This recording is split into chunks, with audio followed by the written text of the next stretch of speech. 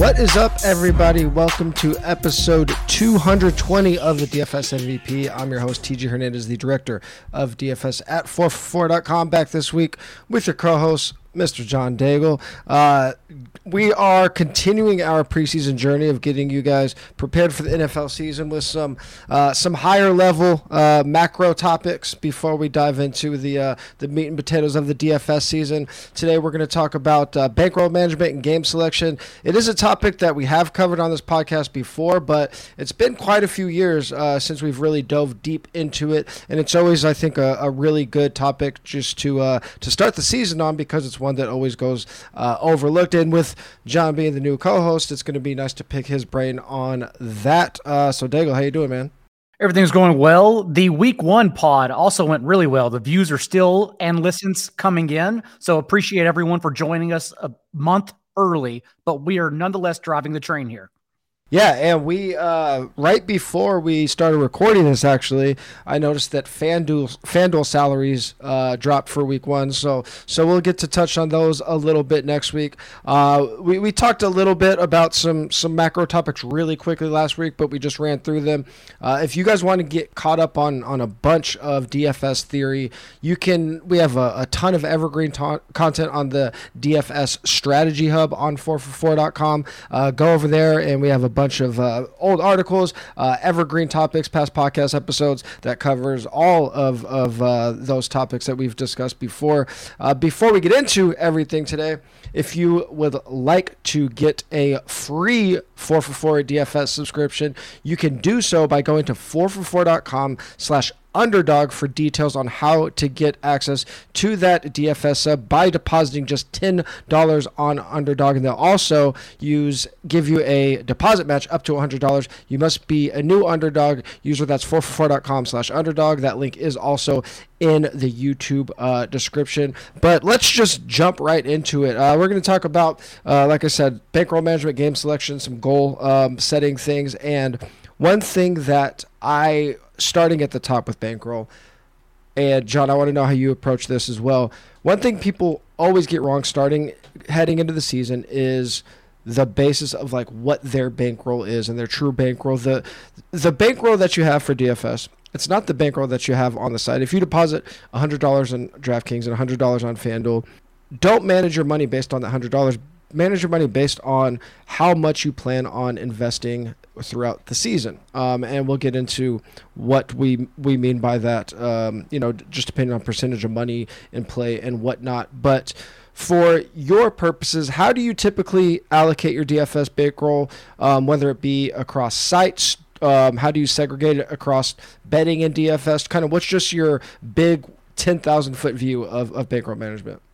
The rule in stocks is sell until you sleep. If you can't sleep, then usually that means you have far too much on the table than you're comfortable with.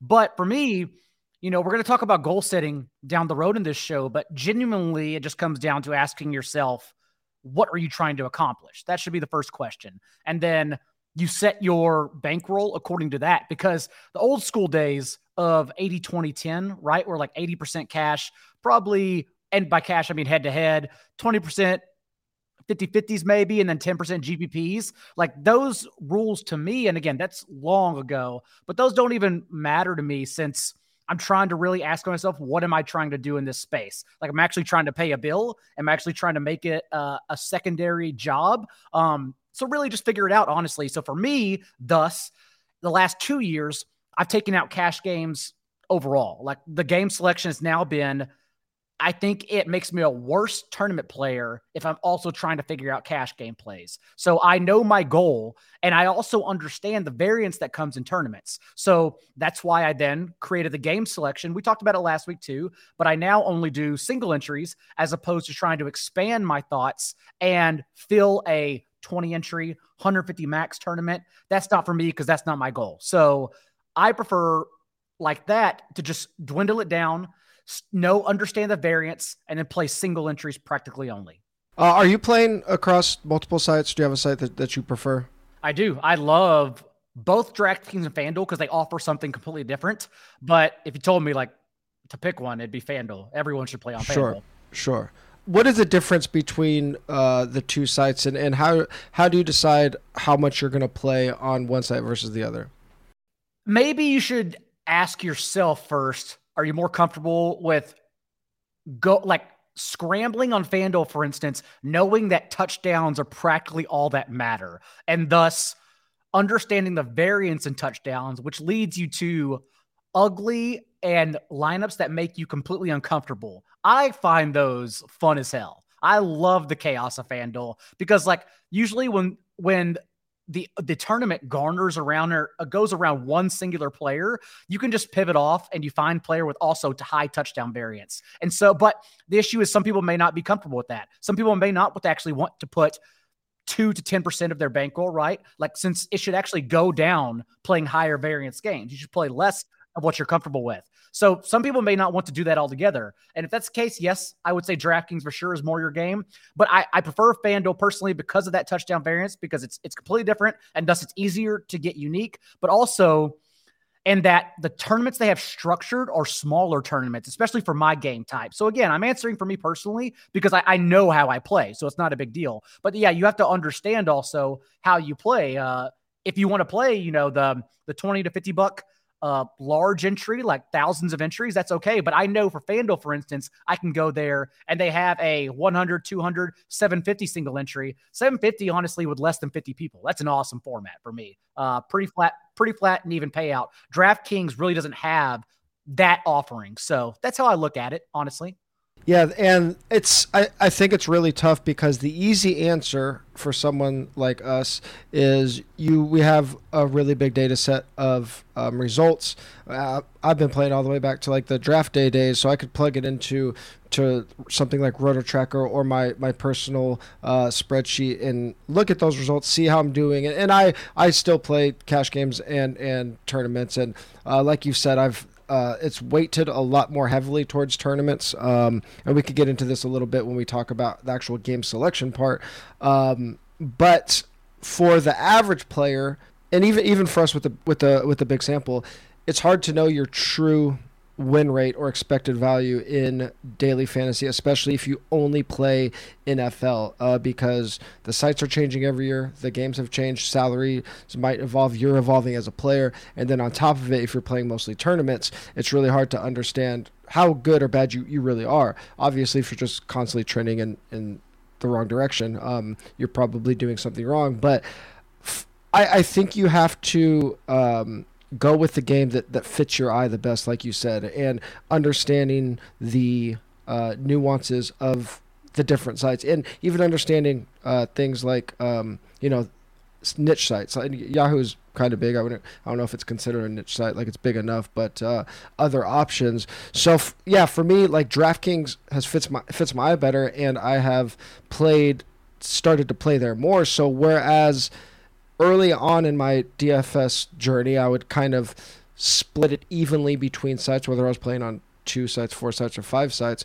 That now that I know that I do better on DraftKings, naturally I play more on DraftKings. I still play on FanDuel, but for example, I've completely eliminated FanDuel cash games from my game selection, because FanDuel, like you said, it's a higher variance scoring setting because it's half PPR. You don't get yardage bonuses, so touchdowns are much more weighted. So you're going to get a little more variance there. And on top of that, salaries on FanDuel, and I haven't looked at them yet, they just released, maybe less than an hour ago, have typically been a little bit softer. So it makes it even harder to just grind out those really small value edges, whereas when you could find the upside, you do really well. So, I mean, you mentioned if you are playing on FanDuel and maybe you haven't as much, maybe playing a slightly smaller percentage of your bankroll, is there anything in particular that you'll notice that will have you kind of ring in your bankroll a little bit, or on the opposite, where you might play a little bit higher than you usually might? Some weeks will actually make me take down and withdraw from tournaments. I think that was the case last year, for instance, during the Dearness Johnson, Mark Ingram chalk week, when Kamara and Chubb got ruled out. Kamara essentially got ruled out overnight with COVID, and you had to play Ingram and Dearness, who I both believe finished as top 2 in running backs, because we knew they were going to get 20 to 25 touches, and they were stone men. And I just think I genuinely, with the entire pool, like then my game theory for DFS tournaments becomes, well, I have to like not play one of those maybe Right. in order to take down a tournament with the uniqueness, which is basically just banking on injury. And when it comes down to that, that's a game I don't want to play. So I will actually withdraw definitely from tournaments quite often. Yeah, and what you've said right there, it's something that I have talked about in one form or the other, whether it be in an article or in a podcast for going back years. There was a few years ago where there was just this huge debate about this, and my thinking was that, and what you're talking about is when, if we say we get like 2 midweek injuries, and all of a sudden you on FanDuel you get 2 5K running backs that open up, all of a sudden project for 20 touches. The problem with that for me is, yes, you do have those obvious plays, and I guess you can make the argument if you are playing cash, like you can just make the rest of the field play those plays and you're going to play them and it looks like an obvious lineup. Sure. The problem for me overall is that when those huge values do open up, it just becomes a pick'em game, right? Because if you have 2 or 3 guys that are the stone men or close to it, and then you could just play the studs, it's like, okay, all these studs have the live can go off anytime. Anybody can play anyone they want. So we get like a lot of these instead of in tournaments where a lot of times you're 2v2, hopefully 1v1 or not even that. You're getting like these lineups where it's 3v3, 2v2 everywhere. So you're just getting a ton of overlap. It turns into a pick'em game. So in those situations, I will usually dial back my overall money in play and actually not withdraw from tournaments, but just be my percentage of play. Sometimes I'll place maybe some just some higher variance contests than I usually might. Not more money, but just higher variance, maybe higher fields, because it's just a week that's lending itself to super high variance. But overall, my overall money in play is kind of getting reined in a little bit. Are there times when you see something where you will take a shot, whether it be move up in stakes or have more money in play? Is there anything that stands out when you do that? Not really. I pretty much make sure, and this really comes down to bankroll, honestly, I make sure I'm in the same tournaments every week. Because if I can't afford those tournaments, then I'm obviously not planning my bankroll right. So honestly, I don't add more unless it's a week where I think everyone else is uncomfortable and like I've made decisions already. It's like, actually, I see the field this way. I may be wrong, so I may play a couple more tournaments, but overall, yeah, unless I think I really do have an edge over the field for whatever reason that might be. A lot of the time, it is everyone's talking about one thing and it's something I see differently. Like last year, for instance, I'm going to pat myself on the back real quick because I jumped on a DFS show by myself for the wild card round when Cowboys 49ers, and there was a tell in the way Prescott was playing post-injury when he was under pressure. And everyone picked the Cowboys, of course. Everyone wanted to play the Cowboys and CeeDee Lamb in particular.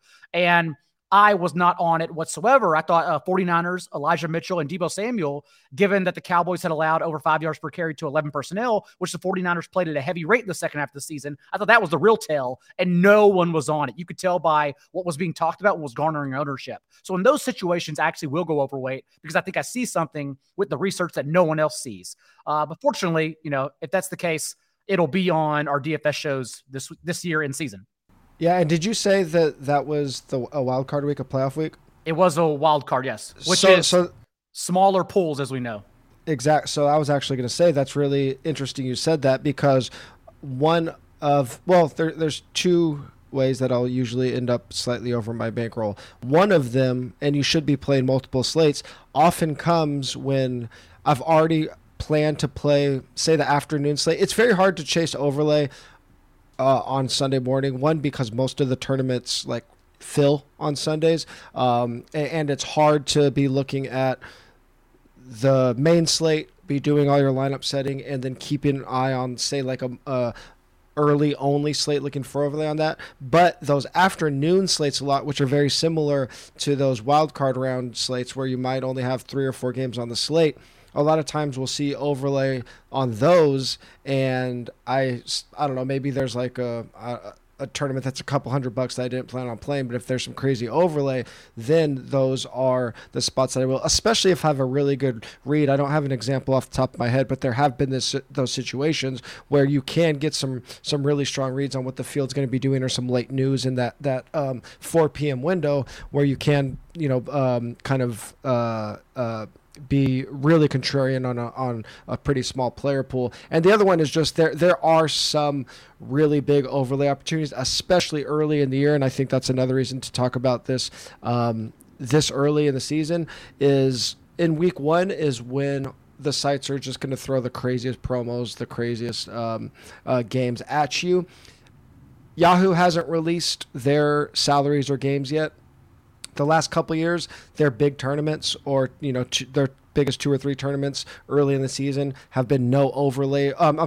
No rake. They call it a game management fee, and they're still not filling on top of it. So even if I was planning on playing a few of those games, if I just see that value opportunity where a 20,000 person field is like essentially turning into like a 50-50 because they're not charging rake and it's not filling, those are opportunities that are really hard to pass up. Now, I'm not going to turn my $1,000 in play to $2,000 in play. That's just dumb. But have a tolerance percentage. If you usually play 10% of your bankroll, maybe that week I'll play 12% or something. And that's another thing that you noted. You're being very rigid in the tournament you're playing every week. And I think that's where a lot of people go wrong.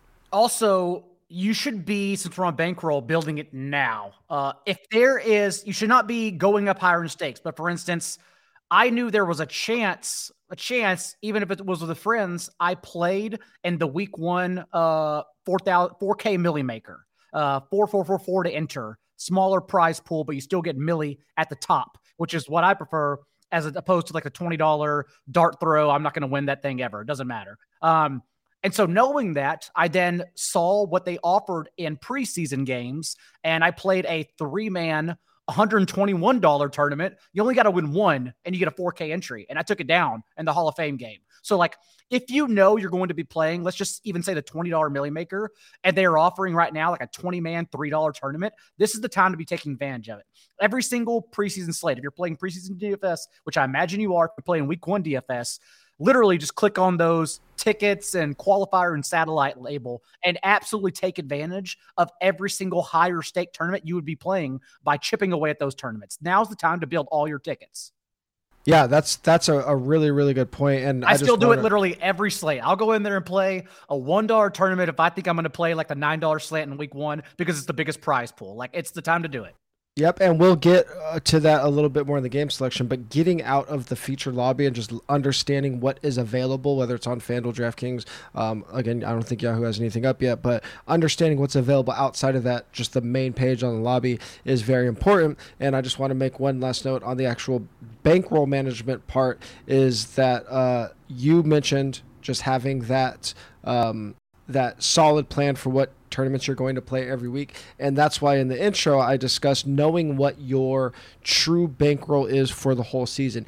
If you plan on replenishing $100 on every site every single week, your bankroll is $3,600, right? So you should be managing your percentage in play around that. So if you plan on playing 10% of your bankroll every week, start week 1 with $360 in play. And the reason that we want that percentage is because obviously we're not going to win every week, but hopefully we're also not going to lose every week. So by understanding that percentage amount in play, we can pick those tournaments that we could afford to play every week. If we don't have this plan in place and you go into the lobby and you fire off 25% of your bankroll and you try to do that 3 weeks in a row, tournament's really hard and you're going to be broke really quick. Completely agree.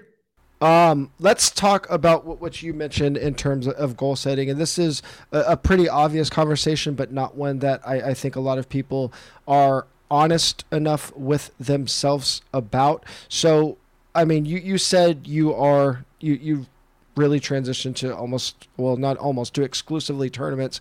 How do you reconcile that as somebody like you're a smart dude, you're sharp, and you're not just like a blind gambler. You're trying to do this to profit and to be winning. How do you reconcile being an exclusive tournament player with like the huge variance that comes with it? Like how would you define a goal in that sense? Spike results. You obviously, as every pro even will tell you, you obviously go through terrible stretches that could even affect your mental health. Like you legitimately have to be prepared for tournament play if you're playing like high stakes tournaments in particular, but even lower, like obviously, as we know, the $3, $5, $9, $1. Although I definitely support anyone who wants to play it, you just remember have to ask yourself, like, how often am I comfortable not winning? Because most of the time you're just not going to win those. And yes, winning one will definitely set you up for the next 3 or 4 seasons. But then also, again, I don't know if you're going to win in the next 3 or 4 seasons either of those tournaments because they're so top heavy in large fields. So it's okay as long as you're having fun for sure. But I think honestly, every question we ask, the answer just comes back to goal setting. Like, what are you trying to do? If you're trying to have fun, it's okay. But if not, yeah, I understand the variance it takes. I understand I have to literally break my brain to play. But that's why, as you mentioned earlier, in scaling back, whenever there's no challenge or no puzzle, that's what I love. I love the challenge and puzzle, and that's what I look for in it. Yeah, I think a lot of people get into DFS, and obviously these sites are pushing these big games just by them being on the front page. These super high field, super top heavy game structures, and I think a lot of DFS players think that they want to play those, but when it comes to actually losing money, that they are way more conservative than they realize. And that doesn't mean you have to just straight be a cash game player, because another factor is the edge in cash games, the edge in DFS overall has shrunk a lot. And whether you're going to be good at cash games or GPPs, you're going to have to put in a lot of work. But if you are not comfortable losing a decent percentage of your bankroll or a decent percentage of whatever you have as expendable income for DFS relatively fast or in pretty big losing streaks, there's a good chance that tournaments or large field tournaments just aren't for you. There are other games that are available. There are very small, like 100, 200 man tournaments that are worth only a couple bucks. You're not going to win, tens of thousands, hundreds of thousands of dollars in those, but you might be able to return a steady profit, and your mentals might just be better because you're not going to be the likelihood of you going through weeks or even months of losing is way more likely. So I think a lot of people just don't take the time to understand like what they're really trying to get out of this game. Yes. And again, that's why it comes down to game selection and yes, what you're trying to do. What you're trying to do is genuinely the most important question you'll ask yourself in DFS. Yeah, and let's talk some about our game selection. And I know you've got away from cash games, but like I said, I'm still playing them, and I still think there are a lot of really important lessons to learn if you're going to be a profitable player in either facet of the game. And whether this is, I have this under the cash game notes, but it's also something that you can apply to tournaments. One thing that somebody can do if they are trying to kind of smooth out the variance of their buy-ins is spreading out your buy-ins across as many games as possible. I know me and you like to play single entry. We like to play 3 max higher stake stuff. But for example, if you're a cash game player, I see so many people that if they want to play cash games and they have $25, they'll just throw it into a $25 double up, not thinking about what double up is and not understanding the binary nature of a game like that. You're either going to win your $25, you're going to turn it into $50 in a game that's not even paying out 50% of the field. It's paying out like 44%. I think the average person that wants to get better at cash games, that wants to smooth out their variance, if you can afford to play 20 to 50 head-to-heads each buy level, you can do that because then you are going to get a true reflection of how good you are playing at cash games. And another thing that I think people do wrong with cash games is they don't give themselves the opportunity to recognize the upside of their cash games lineups when they do hit. The perception of cash games is you need to almost be profitable every week because you have no upside in them. And to a degree that is true, but that doesn't mean you shouldn't be putting your cash games in other games. And what I think you should be taking your cash game lineups, you should be putting them not just in head-to-heads, but in 3-mans, 10-mans, double-ups. And then another thing, don't put them in large field tournaments. I think a lot of people think, oh, I put this in a large field tournament. If it hits perfectly, I win $10,000. It's just not going to happen. You're not building a cash game lineup. The game has changed too much for that. I used to get away with it even like 3 or 4 years ago, but admittedly, like I never took anything down, and the game has gotten so much sharper each and every year. So the way I've reconciled that, and I'm going to use DraftKings as my example, since that's where I play DraftKings, and the one thing is they do offer a lot of just these random games. I put depending on how much you're playing, there's different levels. I think there's 1, 3, 5, and 9 are the ones that I look at. Put your cash game in these winner-take-all tournaments, and usually they're like 60 or less entries. I think the one I play, if I remember correctly, is $45. And if you hit that once, it pays for a lot of really down weeks. So there are ways to build upside into your cash games. Now, the percentage of play is going to be a little different for everybody, depending on how risky or conservative you are. Last year, I was playing about 65% of my action in head-to-heads, another 10% to 15% in double ups, and then the rest of that in 3-mans, 10-mans, and then whatever was the most comfortable winner take all buy-in for me. So I know you don't have too much to say on cash games, but any notes on just like those smaller games like 3-mans, 10-mans, or even like 200-man tournaments? To be clear, I didn't stop playing because I disagree with the idea of cash games. I literally only stopped playing because it interrupted my process, I felt like. And maybe it was just too much to take on a Sunday morning. And so I play what I can handle and what I think is best. And I use RotoTracker as well. But honestly, once you figure out that, like what you're successful at, they always say, do what you love and you'll never work a day in your life. But I've never agreed with that. I think honestly, if you just you eventually just fall in love with what you're successful at, what you're good at, because people want to be good, and that's what makes them happy at anything in life. And so like, if you're just winning money anyways, like, of course, I think cash games are absolutely the way to go. So again, everyone's got to figure it out on their own. Yeah. So as a little aside to that, because I've gone back and forth on this a lot, and something I kind of still struggle with myself, and a question that I get is like, should people be playing on multiple sites and trying all these games, or should they just have like a super narrow focus and try to get really good at one thing? And I think there's positive and negatives to both. What would you like for a new player? I think what would you suggest that they do? The game has advanced so much in the last few years. I think early on, it's really good just with money that you can afford to lose, to just kind of dabble and see what feels right to you, and understand these different types of games. I think it's really difficult to have never played DFS before and just think like, I want to be a really good DraftKings tournament player if you've never played before, because you don't know what you don't know, right? So I think it's kind of a good idea to I would say try out 2 sites, try out some really small tournaments, and try out some small cash games.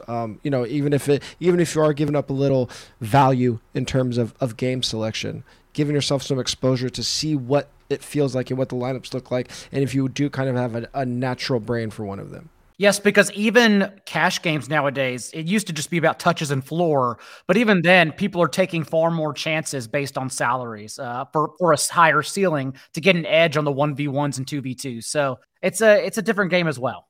Yeah. As far as the tournaments that you are playing, I know you touched on you like to play single entries. We both kind of trend towards those. When you're going into the FanDuel and DraftKings tournament lobbies, what are you seeking out in the lobbies? What is the differentiator for you between a good game and a bad game that you want to play? I'll usually look at payout structure. That's the first thing I look at. Rake typically goes down, as everyone knows, the higher stakes you play. So I'm not really paying attention too much to rake unless they're purposely trying to pull the wool over my eye. Then that number stands out. But yeah, I will look at the payout structure and minimum payout to see what percentage men cashes receives. So yeah, that's kind of honestly what I look for. Yeah, and that's almost exactly what I do. I'll filter by my typical buy-in range, and it could vary. Just because you're playing, say, I don't know, $2,000 in a week doesn't mean you're going to be playing, a $1,000 tournament and a $777 tournament. There are some smaller buy-in tournaments that might have a slightly larger field than I would like, that I might prefer because the structure is so good. And what you mean by the payout structure, I would suggest that most players look for the flattest payout structure possible. When we say a flat payout structure, and there are apps for this. I track this every week manually and post it in the 4for4 Discord and usually tweet it out as well. At least I'll tweet out the best games. When I say the best games, we're looking for games that are paying out the highest percentage of the field, the lowest percentage of the money possible going to first place. And then the way I do it is I compare the 10th place money to the first place money. So we want that number to be as high as possible. And again, the minimum payout, which is kind of out of our control because there's fewer games that are giving you double your money for min cashing. But if you could kind of hit all four of those marks, a high percentage of the field being paid out, low percentage to first, high relative money, 10th versus first, and then relatively high minimum payout. Sure, you might not turn your $100 into $100,000, but the livelihood of your bankroll is going to live much longer. And then, as you said, the rake, that is pretty much dependent on the stakes you're playing. But if you're somebody that is always playing, say, I don't even know if they have this up right now, but I'll just use it as an example. If you always 3-max $25, a $25 tournament, and there's a $75 single entry that is a better structure, you're getting a better structure, probably a smaller field, and a pretty significant drop in rake. I think those two differences would probably be like 14.9 to 12. I don't have the numbers in front of me. But so even though you're only going to be playing one lineup instead of three, I think I would rather be playing one lineup in that scenario than have three bullets in a worse structure, a bigger field, and a higher rake, right? Everything you just said. Yes. Yeah.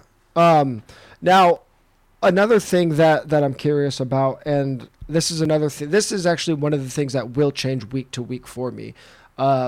Even though you're playing single entry tournaments, how many across both sites? How many single entry tournaments are you typically picking out? And then are there any times where you're taking one lineup and playing it in multiple tournaments, or are you playing different lineups in every single tournament? I actually play the same lineup, which again I know not everyone does. But I understand the variance. I also, I do this for a living, so I do all the research over every game and feel like I don't have many blind spots. Maybe so, but yeah, no, I just play one lineup. I literally play one lineup. But again, this is what has become comfortable for me, and that's how I dwindle it. I'm playing the same tournaments over and over again every week. It doesn't change from there because that means I'm doing and using the correct game selection and bankroll, because those are historically what I've been successful at. No, and that's why I ask you, because I would say how many lineups do I play, whether it's cash or tournament, is probably the most frequent question I get. And it's a tough one to answer because I don't know all the stuff we've talked about, the person's bankroll, what their goals are, how long they've been playing, what sites they're playing on. It's not going to be the same for everybody, and I think it's really interesting to hear what every other pro or DFS player or DFS expert is doing, because the approaches are really different. I don't play one tournament in GPPs every week, but say I have let's just say for simplicity's sake, there's a 3-max tournament I really like. I'll take my 3 lineups from that tournament and I'll find 3 different single entries to put those in. So sometimes that's a way that I will kind of give myself a chance to play multiple lineups, but also give myself maximum upside with that lineup. So it's not just in the 3-max tournament. If it does hit, again, let's just, for argument's sake, let's just say there's all these games at the same buy-in level and it fits my bankroll. If there's $150 3-max and then 3 $100 single entries that I like, I'll take all 3 of my lineups from the 3-max and put them in the single entry. So that's kind of where I lean towards looking for a 3 max game that I really like, and then looking for at least 3 or whatever multiple of 3 I can find, 6 single entry tournaments that I like. So I'm usually playing 3 lineups and then in a lot of single entry tournaments. And I'll do that for both sites. So a typical week for me will usually have 6 lineups, 3 on DraftKings and 3 on Fan. And that's per slate for me. Which is also not much compared to what a lot of other people do. Right. And then on that note, how are you approaching multiple slates? It's practically the same thing for me. When I play multiple slates, I know which stacks I like and which stacks I'm avoiding for ownership reason, and that's it.